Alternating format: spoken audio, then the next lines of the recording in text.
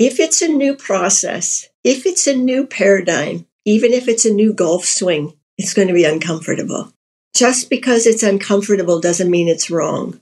And I think that's so hard to remember when it's uncomfortable. When it's uncomfortable, we stop breathing, we hold our breath, right?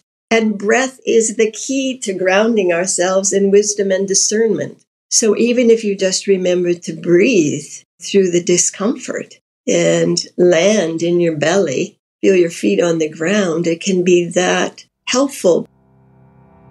Welcome to Personalized by Vitamin Lab, the show where we dive deep into the world of personalization in healthcare. I'm your host, Dr. David Dizer. Please remember that the following discussion is for educational purposes only, and it's not intended to diagnose or treat any disease. Speak with your healthcare practitioner first before integrating anything that you learned today. Join us as we explore the remarkable stories, breakthroughs, and possibilities that come with the pursuit of personalized healthcare.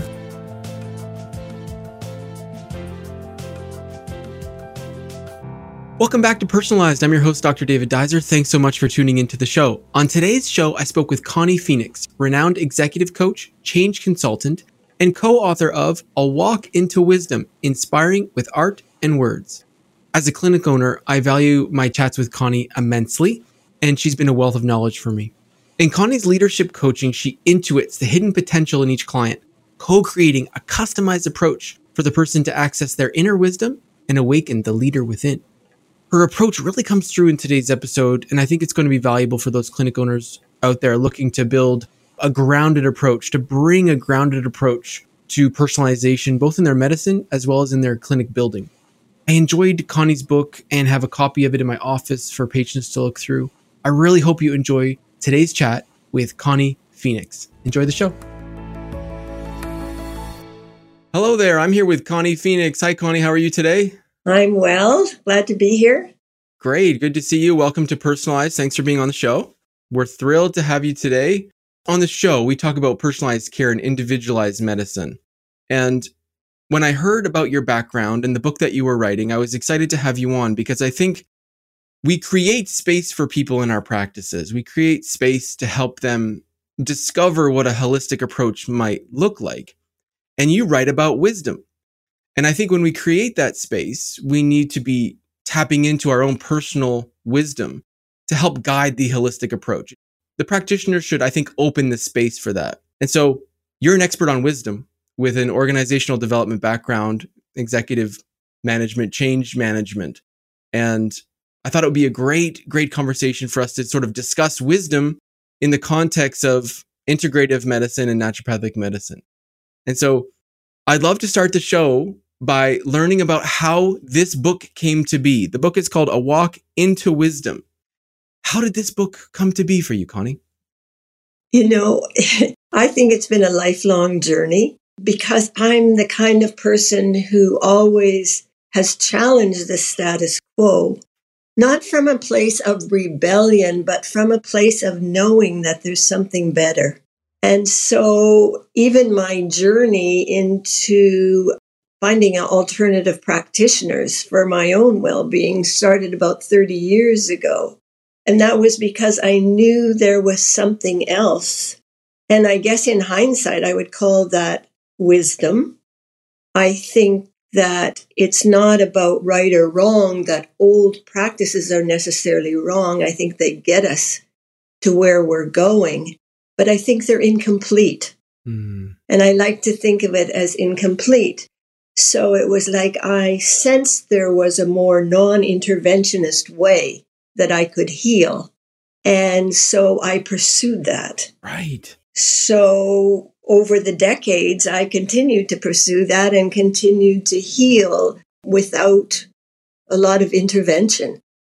And so that led me, actually during the pandemic, to say to myself, what's happening in our world? This is more than a medical crisis. This is more than a meltdown of the healthcare system. There's something more here.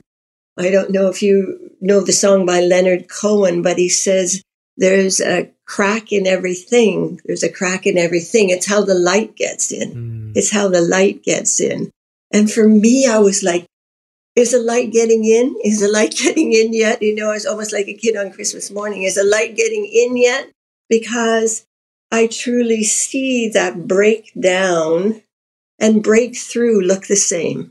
And so, okay, I chose to look at this as breakthrough at that point in time. So I started studying with a colleague about how do we help our clients break through? How do we come to this way of not rebelling against but what is or what was, but how do we look at completing the information? And we're so reliant in our world on information and knowledge, facts, figures, data. Facts, figures, data, always new facts, figures, and data. And yet there's something underneath that that's incomplete. Yes, that is the case, and that is incomplete. There's something more. And so we started to dig into writers that we've loved over the years where talk about, there is another way. There is a deeper underlying way, from books called Go Deep to looking at theories of evolution. And so we decided that this would be an emergent process. We've both survived in the corporate world long enough. You set goals, you set objectives, then you develop a strategy with tactics and you reach it. And we decided no, because that is the way that we want to leave behind. We don't think it has the answers for us in the future, albeit it served us very well at times. So how do we do that? And so we started to say, okay, this is going to be an emergent process. We had no idea when we started this in 2020 that it would lead to a book. That would have been the last thing I ever would have dreamed of. It wasn't my intention. It was just, let's follow the breadcrumbs. Let's just follow these breadcrumbs and see where they lead us. And so one thing led to another, and we started to hear the word wisdom floating around. As you know now, you search wisdom, do a Google search for wisdom, and you come upon all kinds of things. It's way more common. And we used to think, well, what if our clients accessed wisdom when they made a decision, along with information and data? What would happen then? And so we said, well, let's interview ourselves about our own experience with our own wisdom. We did. And ended up interviewing 35 people. Oh, my goodness. About their experience with wisdom. What's wisdom to them? And ended up with a lot of data, information, and knowledge. And yet there was something profound about it. So we set out on a retreat to do something with all this grounded research. And then I had a dream. And in the dream, I saw the book and walked in my office, and there was a book on my bookshelf, which was exactly the kind of thing that I could see in my mind's eye that we could do with this. So there we have the book. So that's a very long answer to your question, David, but it's really been a lifelong journey in hindsight. Absolutely. No, I think it's a really well communicated answer to that question. And it allows me to step into the different stages that really took place before this book came out. And I'd like to go back all the way to your childhood because, I'm raising young kids. Yeah. And the way you describe your introduction into alternative care makes me think about your intuition development and your ability to think outside the box and think that there might be something more. And maybe think that I had someone say yesterday about there not being preventative care in the conventional system, maybe able to step into or acknowledge the fact that some things are not there for the purpose we think they're there for. Like the conventional system is really not there for prevention on its whole. How did you develop that intuition? Was that something that you had as a child or was instilled or developed in some way?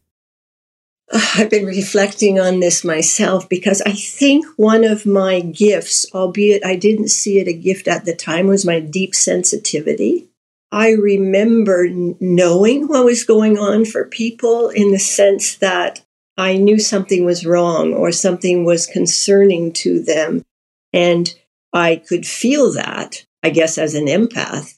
And so, I remember getting report cards where the teacher would write almost every year, Connie's a very sensitive student. And I really didn't like that. I was like, oh, what does that mean? Mm-hmm. And I don't think my parents knew what it meant, but it was something that was just constantly with me. And I remember things like at the cottage, we had neighbors who came to the cottage on the weekends, and I looked over at their cottage and I sensed there's something wrong at that cottage. They're not there. That's not our usual friends. So I said to my mom and dad, there's somebody at that cottage. I think they've broken in. We need to report that. And my mom says, oh, Connie, don't be so suspicious. What do you mean? Maybe they're just neighbors. I said, but Mom, it doesn't feel right. So anyway, I forgot about it. She forgot it. And the next weekend, the neighbor came over and he happened to be a police sergeant. And he said, you didn't see anybody in our cottage next door. It was broken into last weekend. Oh, my goodness. And my mom said no. And then I heard the conversation. So I came running to the door and I said, yes, I told Mom somebody was breaking into that cottage. And unbeknownst to my mom, I'd gone and got the license plate of the car that was in front of the cottage the weekend. So, oh my goodness, they were able to track the person down. So it was like, I think those kinds of things reinforced by my own experience, not by anybody else. And then I remember I must have been about age 8. And I walked into the dining room. My mom was polishing the floors. You polished hardwood floors at that point in time. And all of a sudden, I just stopped, and I had this knowing that there was important work I needed to do in the world. And I spent the rest of the next 3 decades trying to figure out what that work was. Is it a lawyer? Is it a doctor? No, none of those I could relate to, So again, in hindsight, I look back and think there were signs all along. I think it's really important. I mean, I have a 7-year-old who had the exact same thing written on her report card about being sensitive and in tune with others. And I don't think it was common for the teacher to see that. And she challenges the status quo like she's 13 every single day. Yeah. And I'm trying to help her tap into that intuition and help her develop it in some way. It sounds like you were able to learn from your experiences and double down on trusting yourself. And that turned into something that was really valuable through these breakthroughs, maybe. Yes, I think so. And as you're talking, I'm reflecting, my grandfather was my support system. I would often go to my grandparents for lunch because my parents were involved in the medical world and they were both full-time career people. And I would come in at noon hour and I would tell my grandpa what was wrong with the school system. And he would say, okay, these are my initials, CLP. He would say, CLP on the air. Okay, you have 10 minutes and we're all going to sit and listen intently to what you have to say. And then we'll have lunch. And I think that reinforcement of my own voice and my own truth had something to say. Allowing you to speak it. Allowing me to speak, yeah. Mm-hmm. And then you can hear it and build on your own experience of that. Oh, I like that. Okay, I think that's really valuable. And we try to do that in clinical practice. We open up with these, sort of open-ended questions. We open it up to the patient in front of us and we let them explore it. And I was saying on a show recently, when I ask people about what they do for fun, often it's silence. And they have to contemplate what that means. And then the next time they come back, this is something I didn't go into. The next time they come back, they will remember, even though I don't ask, very commonly, hey, I started doing some fun things. Here's what they are. This is what I like to do. No one's ever asked, No one's ever asked. No one's ever created that space where a person could think and maybe try to describe something about themselves that could be incredibly valuable. I think it's the same thing with sleep. I have no idea why they can't sleep. And then as they're describing it or going through their routines, very often they'll pick something up that they know is a no-no. 2 glasses of water before bed, the scariest news stories ever, all these typical things that people think of. Mm-hmm. But it's not really until you say it out loud, right, that you can have that breakthrough. Is that part of the emergent process? You use this term, and I'm actually trying to study organizational change right now and change management and executive work. And I haven't heard about this term before. Can you describe the emergent process and what that means to you? Mm-hmm.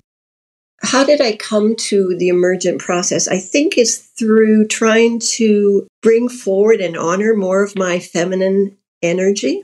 Mm. As I say, worked in the corporate world for many decades, and it's very goal-oriented, structured, logical, rational with a process. And I learned that really well. And I realized that doesn't work so well in relationship.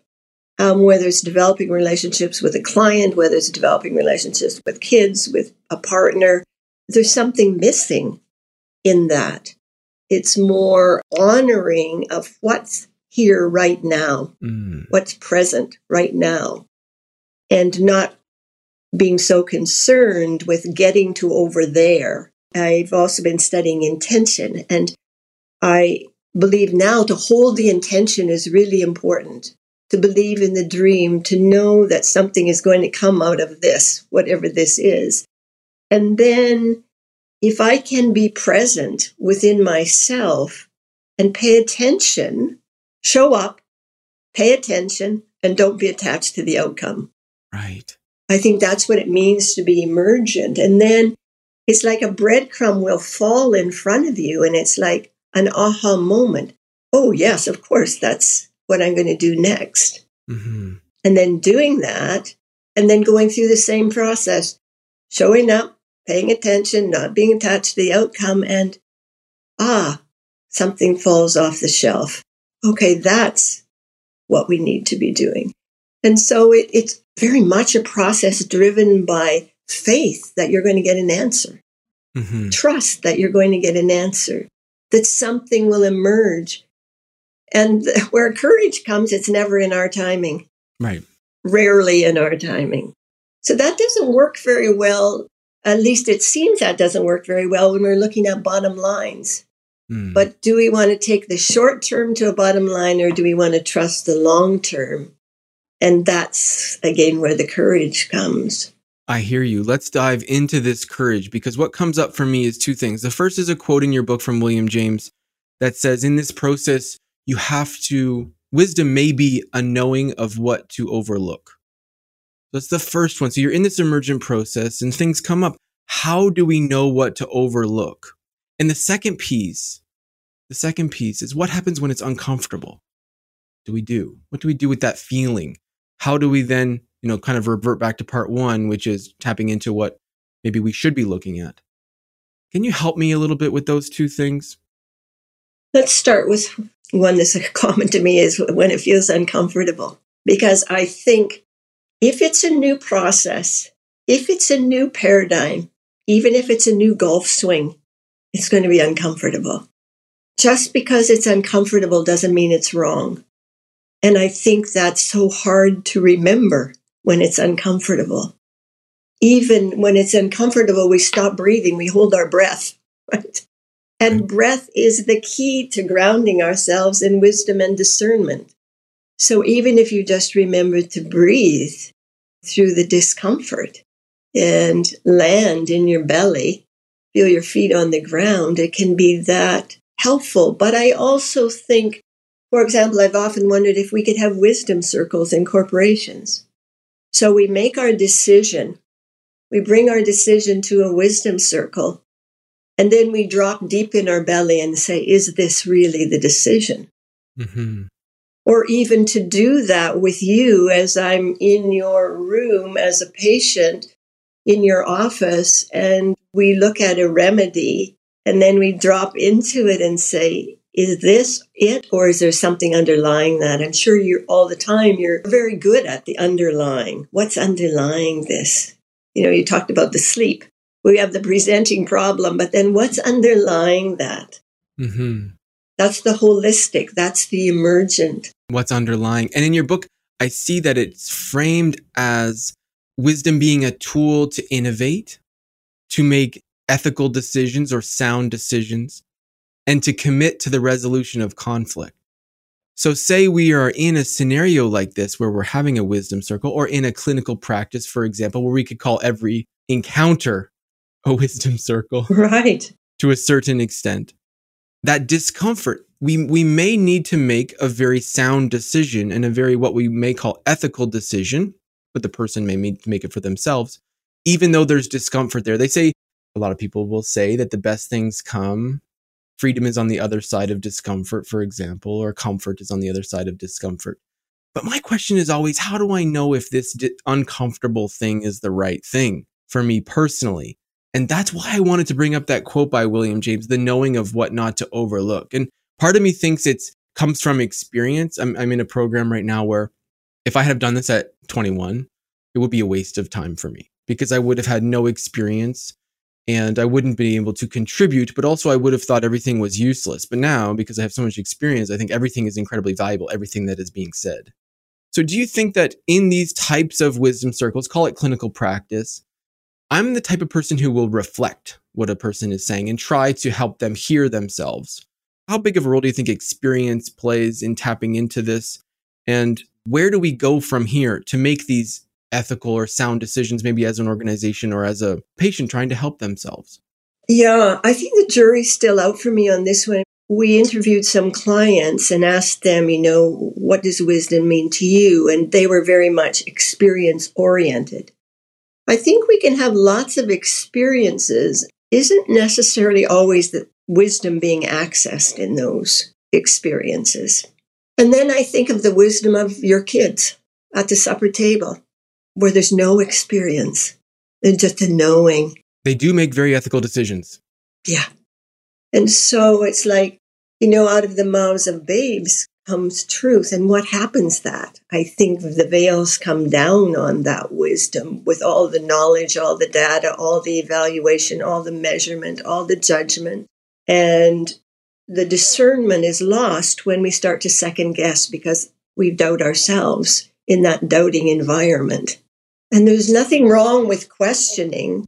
It's like, I think we can do it in a way that validates a knowing and also honoring the knowing and not making that knowing wrong.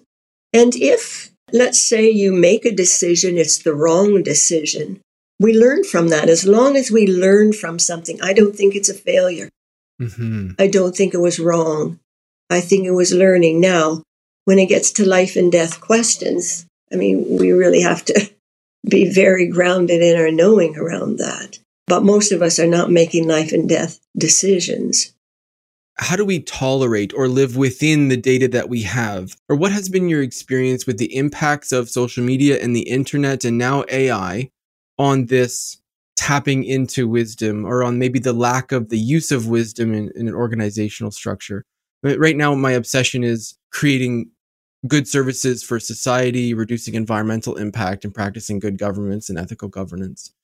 And sometimes the data doesn't tell the whole story. And oftentimes in medical care, it doesn't tell the whole story. You can be within normal limits, but that could literally mean nothing for the person in front of you. They could have a very small tumor that is not measured by this thing. What do we do with this data, with this experience we're having with all of the information that's available? Well, I think hence the need for more wisdom for sure. And I think that, if I had my way and I was developing education curriculum, we would be on this one.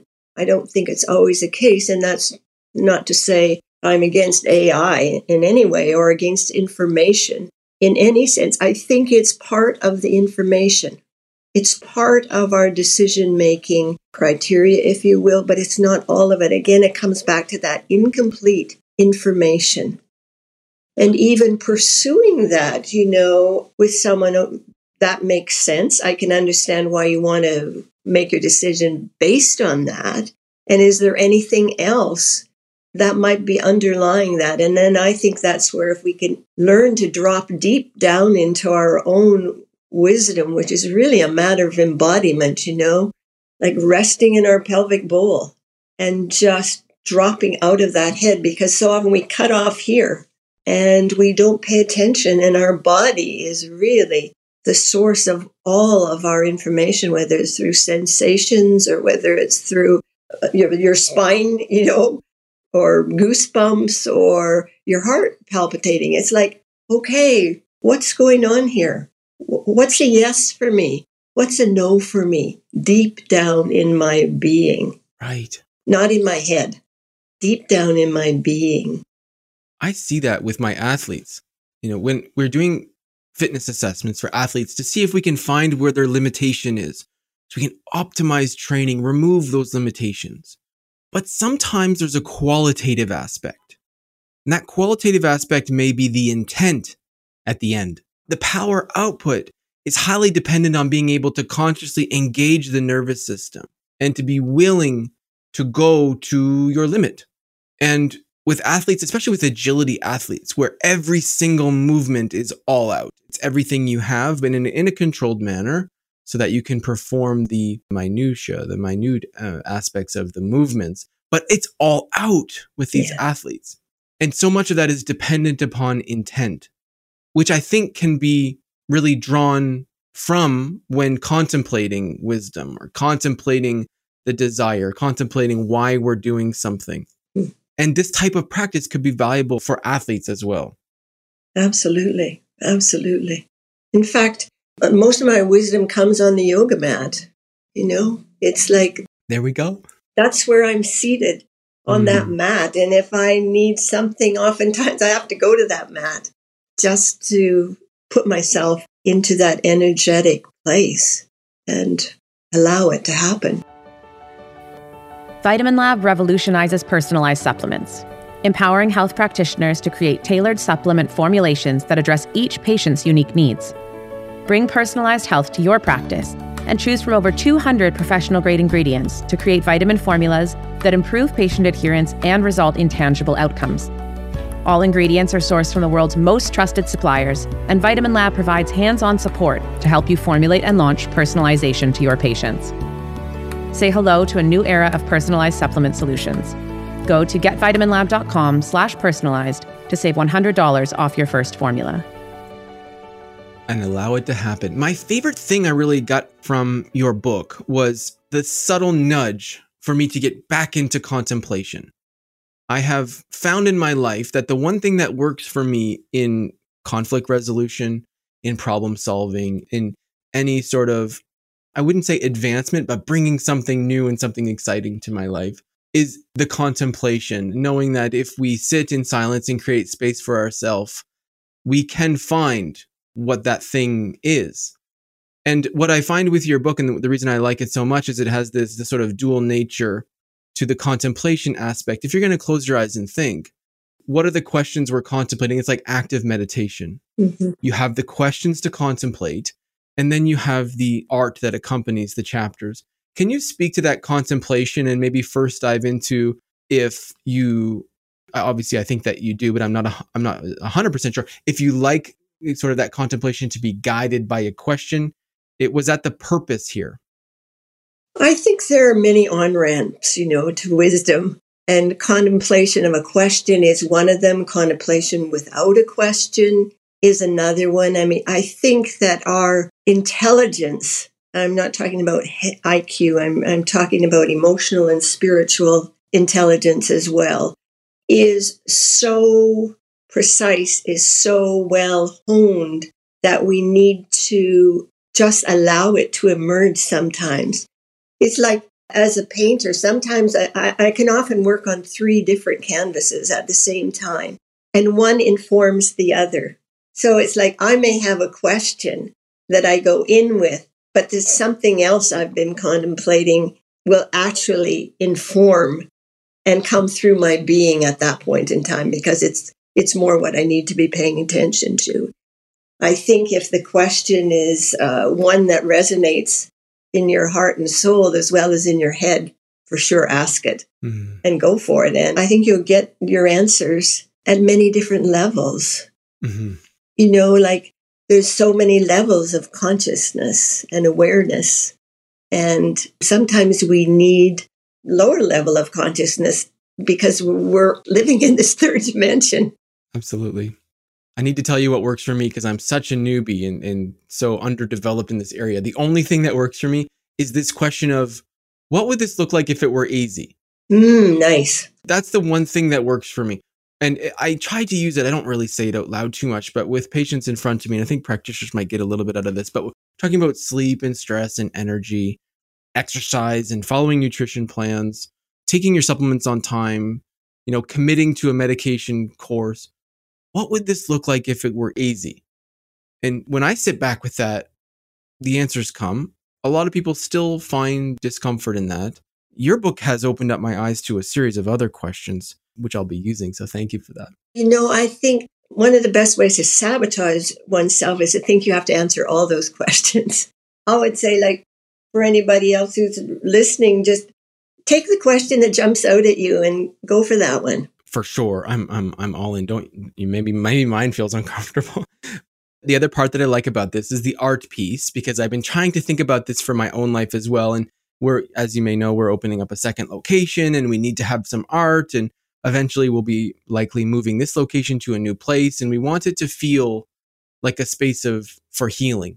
And that, I believe, could be enhanced by having art that maybe speaks to the healing nature of what we're doing. But what you've done with your book is attached art to each chapter. Could you speak a little bit to that and why that was important to you and your co-author?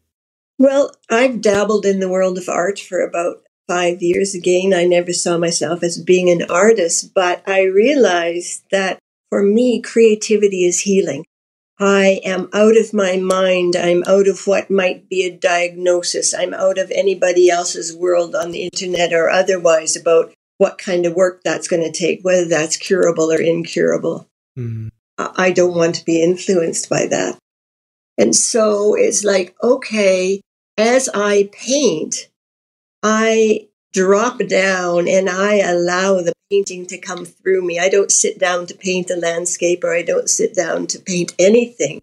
It's just what emerges through me. So whatever comes out, maybe it's an emotion that's released onto the paper, then I don't have to deal with that. I don't have to lie awake in the middle of the night and create insomnia for myself in that sense. Or I can contemplate one of those questions that we were talking about. Drop down, ask myself that question, and typically I see a color, I might see a shape, and then I bring that forward and put it on paper, and I think it helps in the integration of that knowing, which I think is also a really important part, that we allow that knowing to be embedded and integrated. And so if it's you get up and move, just move to a shape you might have seen in your exploration or your contemplation. That moves energy. And as we know, as you move energy, healing happens. Definitely. Yeah. Why are we not asking our kids to meditate or run 3 kilometers? We're putting a canvas in front of them and allowing them just to paint whatever comes. Yeah. And as an adult, do we really need to practice endurance, athletics in order to feel that endorphin, to feel that sense of ease, to tap into this meditative aspect of exercise? Because that's what people talk about, right? I feel best after I exercise. And then for people who don't exercise, often we're encouraging them to do that for this one purpose, the mental, emotional purpose. But what about art? Do you have suggestions for people who aren't practicing or don't have an art therapy practice? We don't even need to call it therapy, but don't practice art. What would be a first step to tap into this type of creativity? What do you recommend? Well, typically the thought form that comes up is, I can't do this. I was never good at school in art, and my teacher never, or my parents didn't put it on the fridge when I brought it home, or those kinds of things. And I think again, that's just a head. That's just information. That's not who you are. That really doesn't have anything to do with our creativity other than limited. So I would even go, whatever you're called to, watercolors, acrylics, cheap paint. It doesn't have to be expensive, doesn't have to be a canvas. It can be a canvas. You can take a newspaper and start to paint over it and come up with some really interesting things. It's just a matter of doing it. Show up, pay attention to what's coming through, and let go of the outcome. Because the editor will come screaming through, particularly in art. In our school experiences, typically some of us, whether it's art or music, have had a negative thought form thrown at us in that way. And just allow it. You don't have to show it to anybody. Have a little sketchbook that you take with you on a holiday, or when you go out for a walk, and just sit down on a park bench and sketch the tree and notice how grounded the tree is and feel the energy of the tree. It's so much about the experience rather than what shows up on the canvas. The letting go of the outcome. As soon as you start letting go of one thing, it becomes easier to let go of other things because you have a little bit of practice. Hey, I made the worst thing in the world to me as from my critical eye right now, but we can let that go. And now all of a sudden, it's really easy to let things go that maybe are being verbally placed in your direction. Yeah. Yeah. I mean, my art teacher used to say to me, draw the worst, ugliest painting you can. Mm-hmm. Well, that gives me a lot of permission. Mm-hmm. And sometimes your best product comes out of that, if that's what you want. I'm doing the same thing right now with writing, mm-hmm. where we just have a time limit. Yeah. That's all that's there. There's a limitation. It's time. And you have to get this number of words down in this period of time. Whatever comes out. Who cares? And that's been really helpful for me. I used to have this timer app on my computer that prevented me from continuing after a certain amount of time. And those type of restrictions really start to build that freedom. Whatever it takes for me to hack the system can be valuable. For other people, that's ridiculous. Mm-hmm. But for my brain, it's incredibly valuable. So I think helping people find that thing has been something that I'm passionate about, and I'll try to continue to do. Art can be incredibly inspiring and can open up new thought processes and thought patterns. And I feel like the way that it accompanies the quotes in your book, for me, is incredibly valuable. Just reading a quote on the page can really not settle in. It cannot stick. It cannot resonate too much. But having the art on the page allows you to stop and look. It's like when you're reading to kids and you want to read the page and then you want to wait and have them make sure they're looking at the photos and checking it out and seeing what they feel. I feel like this is a version of that for adults. Was there any intention around that? Absolutely. I mean, that's what we wanted people to do. And people have different learning styles. Some of us are visual learners and some of us are kinesthetic learners. It may be that you feel something as you look at it. It may be that you see something in it that you hadn't seen before. I think that's really important. It may be a color that speaks to you, a shape that speaks to you. But absolutely, we had that. In fact, in our wisdom circles, we've had a couple of wisdom circles we're experimenting with. And one of the things that I guide people to do is drop into the floor, their pelvic floor, into what we know as the second chakra or the wisdom center, and just enter into spaciousness. When you're swimming out into the ocean and all that space is around you, or for those people who are on the prairies, you walk out into the field and there's this unlimited sky and space. Now, I just invite you to bring that space into yourself. And then when you're ready, come out and read the quote. Or if your eye's drawn to the artwork, go to the artwork and see if there's something there that adds to what it is you're contemplating. And I would say if you're an intellect and you like words, try the art for a while. Or if you're an artist, contemplate the words. Move out of the box. Move beyond the limitation of your usual ways of being and doing. And see how that is. You can always come back to it. You don't have to stick with the other, but you can always come back to what it is that's most comfortable. But I think it's like when we're looking at new ways of being and doing, we have to push out beyond the box, beyond what it is we know. And that's, again, back to the courage and discomfort conversation that we've had. Yeah. Definitely. I've been trying to follow or learn about the top art pieces of all time, how they're described as being the top. I mean, it's someone's judgment. But one of the artists that's present in this group created art where the person in the painting was looking out over a landscape in most of the art that was created. And you're looking at their back, but then you're looking at the landscape and you're contemplating what this person is kind of checking out. And I really like the message behind that because for me, it's like that guided meditation. It's like that questioning. It's like, it's not really telling you where to look, but it's letting you know you need to look. You need to actually try to experience the art subtly. It can happen, but for me, I need that little nudge. Yeah. I think your words have done that. And for a lot of people, maybe even practitioners watching, where we're, giving directives, we're doing a little bit of the shoulding, you should do this, you should do that. I think that encouragement to look is something that we can really get from this episode. So I thank you for that. Do you have any comments on that? Well, I'm just thinking about my own experience, where when I first started working with a homeopath, and I was so intrigued because I would go back and he would say, well, what did you notice?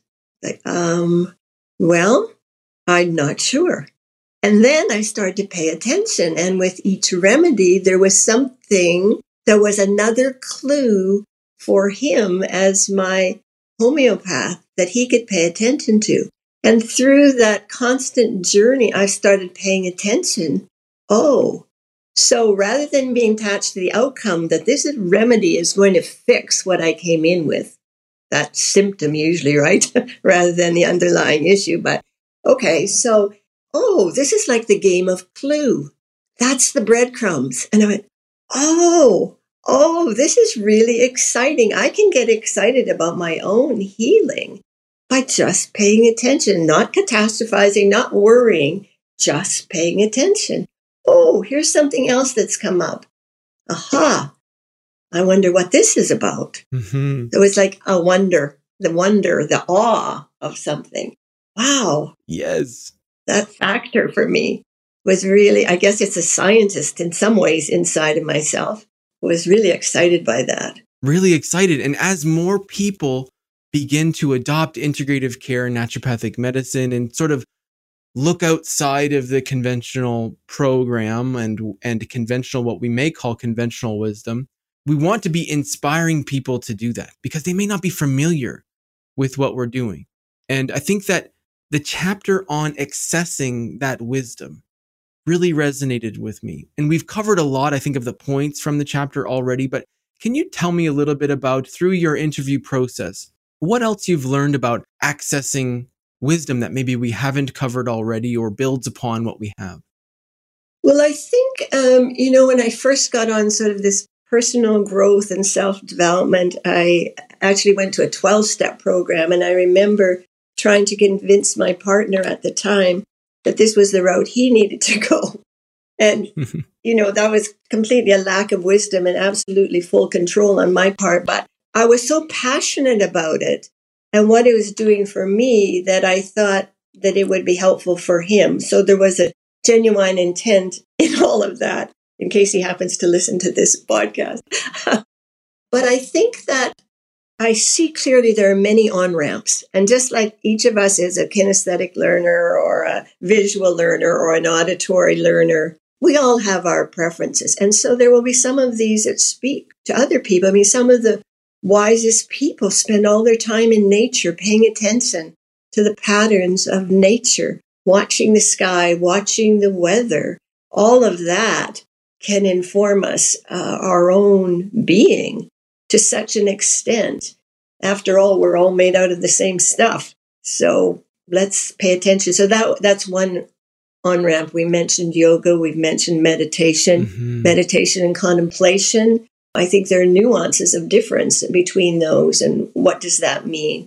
I think there's just a dropping down, actually taking a flashlight. I imagine a flashlight is shining at the top of my head, all the way down through the front of my spine and all the way down to my pelvis and then down into the earth and just allowing my breath to drop. Even as I say that, I can just feel my body just dropping down. Like, how much fun for kids to do that, even as an adult, for me to just, that feels good down here. It's good to be home, There it is. Yeah. A lot of people ask integrative practitioners about Wim Hof breathing, about different breathing techniques.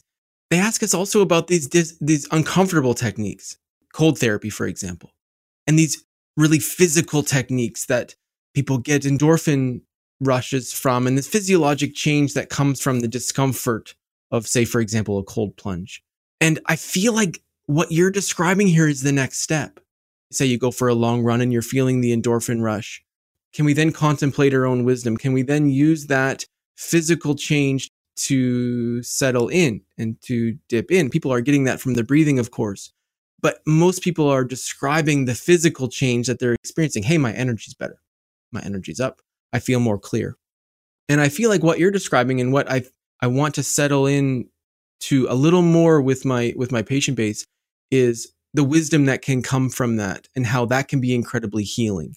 Does that sound fair? Do you have anything you could add to build on top of that? Yes, and I mean, I've often heard friends of mine who are athletes say when they're in the zone, they sort of let go of the outcome. But when they're in the zone of the run, an answer will come to them. Or in the shower after the run, and maybe that's what you're talking about. There's a dropping down. There's okay, I'm more embodied now. Yes. And when I'm more embodied, my answers are clear. My answers are truer. They're not so influenced by all that's going out here. And I don't want to make it sound like our mind isn't helpful. Our mind is great when it comes to implementing the solution. I can set an agenda for myself. I can give myself a goal, but it's not something that you're addicted to. Right. Which is what I see so many people just hanging on so desperately to the goal and not paying attention. I mean, the goal may be right. There may be something better than the goal. I don't know. I really don't know. There may be. There may be. And so I want to allow that to happen. I love it. Yeah. Let's go through a case where someone may have high blood pressure, high cholesterol, and be overweight. And we're asking them to do steps 1 through 5. But maybe a better solution would be also, here's the emergent process that could come if you try step number 6. It may be easier or better for you in the long run to practice steps 1 through 5, or maybe find a different way to do it that suits you better, because we're not in there, right? We're not in that body, in that soul. And so I think integrating this emergent process in a one-to-one setting could be incredibly valuable for that lifestyle change, for those pieces that really need to be altered. Let's face it, we need to go into a different path, whether it be eating or moving your body. These things have to happen, but change is hard. So my reason for going through this example is that you're an expert in organizational change and you have a long history in the corporate world. And I'm interested how we take those lessons and apply them on an individual level. And I think you've described a lot of that today. And I would like to know if my example sounds like something doable and how we could inspire that emergent process for someone without shoulding on them. For example, you should go and do this emergent process. How do we create that space for someone? You know, I like to think it's both and. I know there are people who have a preference, what we call, to use Jungian terms, sensation. So how they take in information and give information back out is a logical, realistic step 1, step 2, step 3, step 4. And outside of that, they feel anxious. So we don't want to create anxiety that's just going to help that blood pressure go even higher, right? And then there's those other people who tend to have more of an intuitive sense. So they see things more conceptually, more abstract, more imagination, because it 'tis the season. Let's say they see a Christmas parade, and so how was the parade? And they say, oh, it reminds me of a time when Grandpa used to take me to the Christmas parades and we'd get hot chocolate after. That was my favorite part, hot chocolate and a cinnamon bun. And then there are other people who say, no, like how many floats were there? Did the Boys and Girls Clubs have a float? Was Santa Claus there? What was Santa Claus dressed in? Were there marching bands? How many bands? What was your name of your favorite band? It's a whole different way of relating. And so I think as practitioners, whether it's at my business or your business, we can tune into that or even ask them, what do you prefer? Do you like me to tell you exactly how to take this? Or would you rather talk about what the outcome is going to be like when everything is better? When you've dropped however many pounds, when your blood pressure's there? Let's talk about that potential. Again, I think it can be both and. I would start with the familiar and then move to the other, because chances are you probably need to tell me where I might be able to get that remedy, because I'll be so excited about how it's going to be. I won't even have heard you say where you can get that remedy. So, it's like, okay, how do we do this dance? And as a practitioner, you kind of try that out with people. Ask them, I think people know themselves well enough to tell you that. I love it. I'm into it. I'm fully on board, Connie.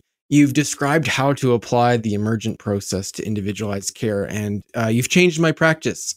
That's what we always try to get out of continuing education in a podcast like this really is this going to impact my practice the following day? And I really do think that our discussion will.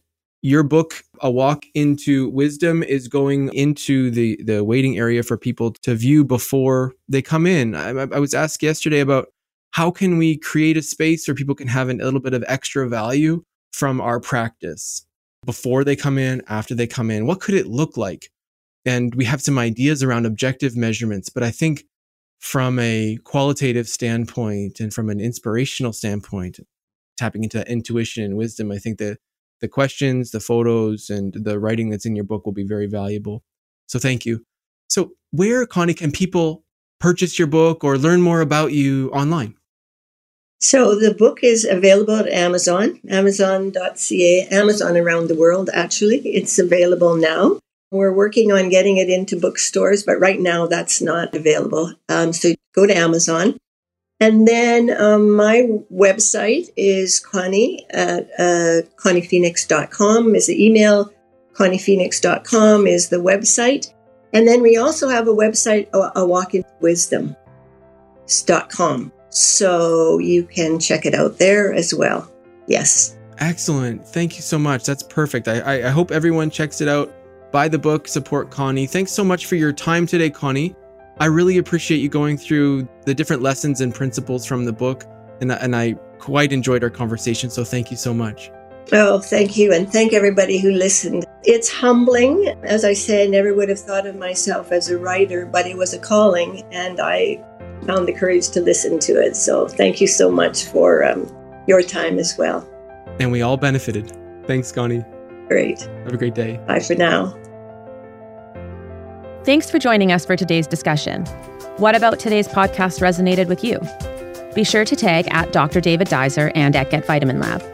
If you're learning from and enjoying this podcast, please let us know by subscribing to our YouTube channel and follow the show on Spotify and Apple. And don't forget to leave us a review. It's the best way to support our podcast, and it helps others find us. To learn more or book a demo to explore what personalization could do for your practice, please go to www.getvitaminlab.com/personalized.